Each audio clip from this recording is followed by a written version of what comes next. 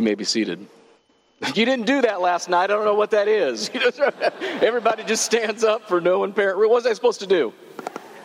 All right, he's not going to tell me either. All right, well, that was interesting. I could tell you a joke about Lutherans who stand up and sit down, but we won't do that. My name's Tony Cook, and I have to ask what that was next time. It's tradition, all right. I'm Tony Cook. I am the executive director of U.S. Ministries, which means I lead a great team of people who attempt to get the gospel out in North America, not unlike yourselves. I studied a little bit of the history of this town and of this church. I was overwhelmed with how Frankenmuth came into being and the history of this church in its gospel proclamation.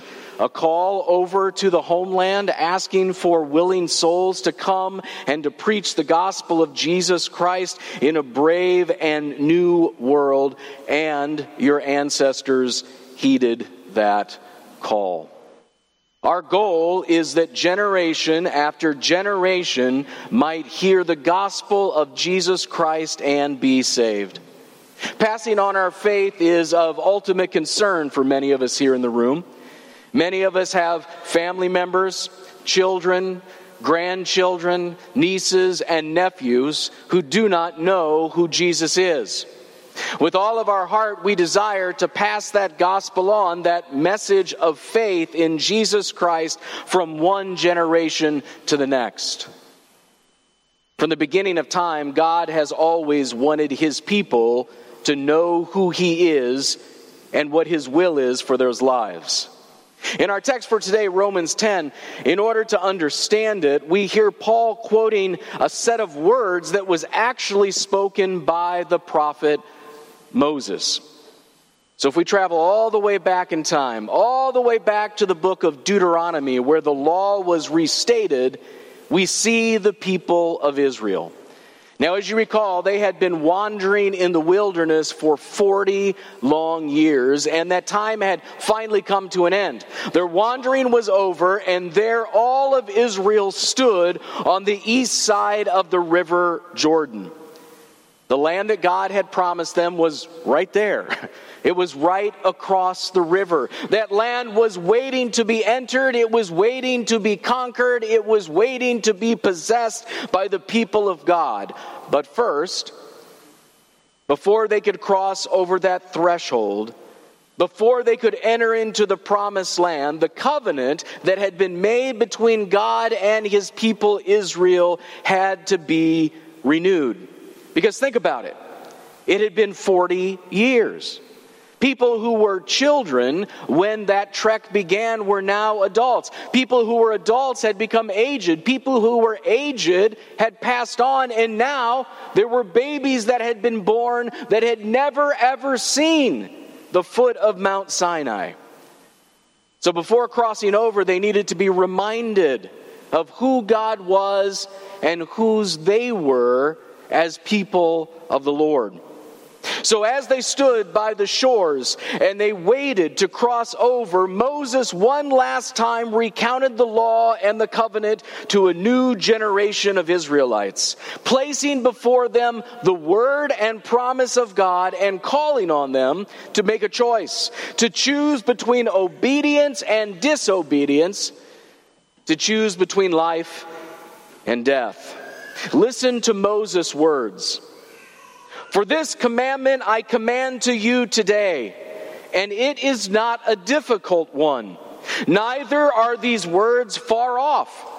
It is not in heaven that you should say, who will ascend to the skies and bring it to us so that we might hear it and do it? Neither is it beyond the seas, so that we should say, who should we send to cross over the seas and bring the message back to us so that we can hear and do? No, Moses says, the word of God is right here. It is near you. In fact, he tells us it is in your mouth and in your heart, so that you can hear and you can obey. See, my friends, he says, what I set before you today, before you cross over to the other side, is life or death, good or evil. If you obey the commands of the Lord that I command you today, your loving God will be with you as you cross over. If you keep his commandments and his statutes and his rule, then you will multiply and be fruitful when you come into that land in which you are about to take possession of. But, he says, if you turn your heart away from God, if you close your ears and do not hear, you will be drawn away from him. You'll be drawn away to the worship of other gods. You will surely perish. You will not flourish in the land that he is about to give. Now, 1,464 years later, 1,464 years later, Paul writes a letter to the book of Romans. And listen to what Paul says. For Moses writes about righteousness that is based on the law, that a person who does these commandments shall live and prosper. But the righteousness that is based on faith says, do not say in your heart, who will ascend to heaven, that is to bring Jesus down, or will say, who will descend into the abyss, that is to bring Jesus up from the dead. But what does it say? It says this, the word is near you. The word is in your mouth. The word is in your heart. That is, Paul says, the word of faith. The very word of the gospel that I proclaim to you. And if you hear this word and you confess with your mouth that Jesus is Lord and believe in your heart that God has raised him from the dead, you will be saved. Here we have two great church leaders, Moses and Paul. Both proclaiming to the people in front of them that the word that they need is near. That the word that they need is in their heart. It is on their lips. But what we discover from this chapter in the book of Romans is that Paul is speaking about a very different kind of word. You see, until that time, those who followed God, the Israelites, attempted to be right with him based on what they did, on works of the law, on works of righteousness that were not based on Jesus, but on the commands that God had given them on Sinai. But unlike Moses, Paul is not simply retelling God's law for a third time. Paul instead is delivering them a brand new word, a word of Christ, a word of faith that brings them life. So, if we read through this chapter and we ask ourselves, what is this word of faith telling us about Jesus? We discover some very amazing and exciting things. The first is this. Paul tells us that Jesus is the end to righteousness by works of the law. He tells us that Jesus has completed that part of history, that he has fulfilled the law that God has placed on Sinai, and that it is no longer through that fulfillment of the law that we are right with God. Imagine if our salvation were based on our ability to follow the commands of God.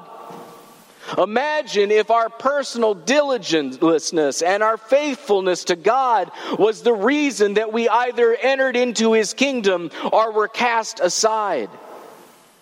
But instead, God sent his Son a new word.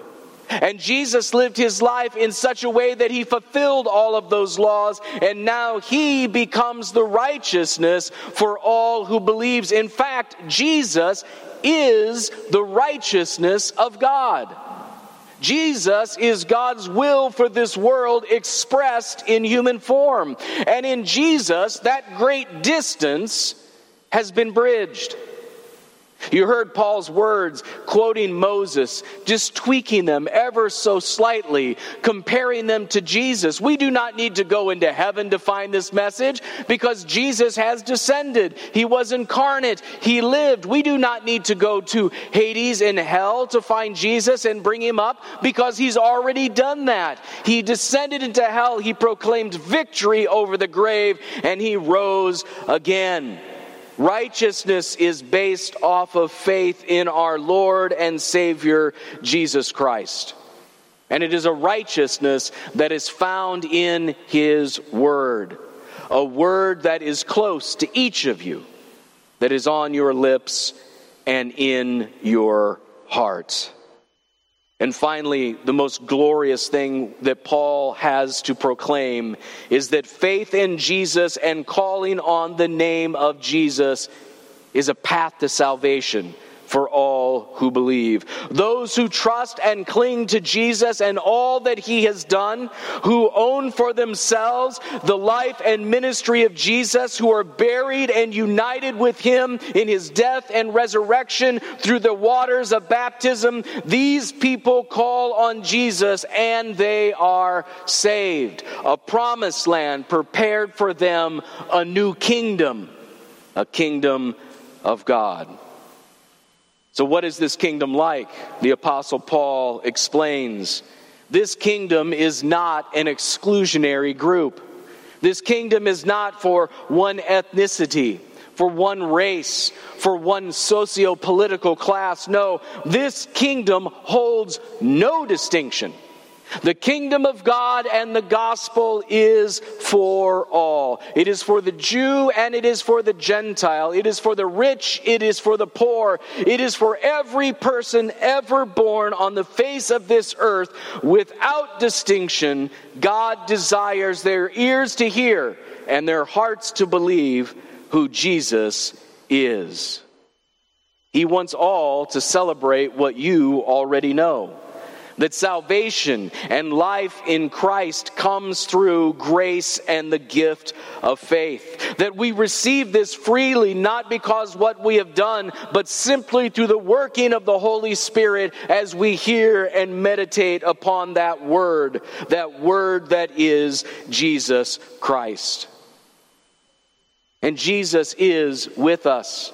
In the same way that His testimony is here before us today, Jesus, that powerful word, is with us as well. For those who believe, Jesus Christ Himself and the full Godhead tabernacle with us, dwell within us, and that word is simply there to be shared, ever present in our hearts and our minds, so that others might know who Jesus is.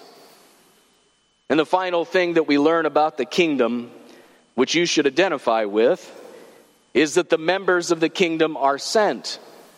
They are sent over long distances, perhaps overseas as your ancestors traveled, or maybe simply across the street or around the corner. For today, my friend, the world has come to us. Every nation, every tribe dwells around us in our cities and our streets, but still we are sent to heed that call to proclaim the gospel so that they too might know. You have been sent like the messengers of old, with a wonderful message and beautiful feet, helping those who live in despair and turmoil and the pain of this life, that they might know that there is another way. That they might know that God is not their enemy, but that God is on their side in Jesus, and that Jesus is calling out to them, offering them a way back home. You see, my friends, Jesus is your righteousness too. You don't have to worry about all of those things that we have done, wondering if God will condemn us, wondering if God will cast us away. We don't have to measure and weigh out our good and our bad deeds, hoping on our deathbed that we've done enough to be let into the kingdom of God. You see, my friends, this is where the Jesus of message is far superior than any other. For this message tells you that you do not need to worry about possessing salvation, for in Jesus, you already have it. You are already saved. You are already members of His eternal kingdom. Saved not by anything you have done or failed to do, but instead saved by Jesus' death, resurrection, the grace that comes from His Father. This is your identity. You are children of God. Regardless of what you think, regardless of what people say, Jesus Christ gave His life for you. And you have been saved. And that story and that message of what Jesus has done for us is right here. And it's right here for people to hear, that they might know what Jesus has done for us in our lives and what He has done for them as well. But as the scripture passage says, how will they call on Him unless they have heard? And how will they believe unless someone is sent? You, my friends, are those people who are sent out into the world. You already know. You already know the name of the next person that God desires you to share the message of Jesus with. You don't have to look hard to find those who aren't here. You don't have to look hard for those who are still lost and don't know who their Father truly is. And all God asks is that you share with them what is already close. You don't need to travel to St. Louis or to Fort Wayne and go to seminary.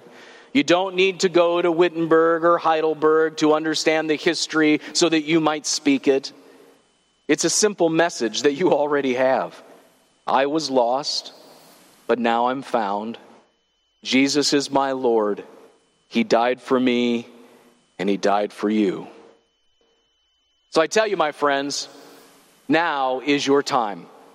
Now is your time to go into the world and to proclaim that message, to have those beautiful feet of the messenger, and to bring the gospel of Jesus Christ without works, without attachment, without cost to those who do not know Him. To provide them not with an empty law they cannot fulfill, but instead to provide them with a fountain of grace that overflows in Jesus Christ. And we pray that when they hear, they too will confess with their mouths that Jesus is Lord and believe in their hearts that God raised Him from the dead, and they too will be saved. Saved by grace, through faith in Jesus, ready to cross into the promised land, standing at the banks of eternity, waiting to cross over and live with Him, everything fulfilled and nothing to remember other than Jesus has done it all. In Jesus' name, amen.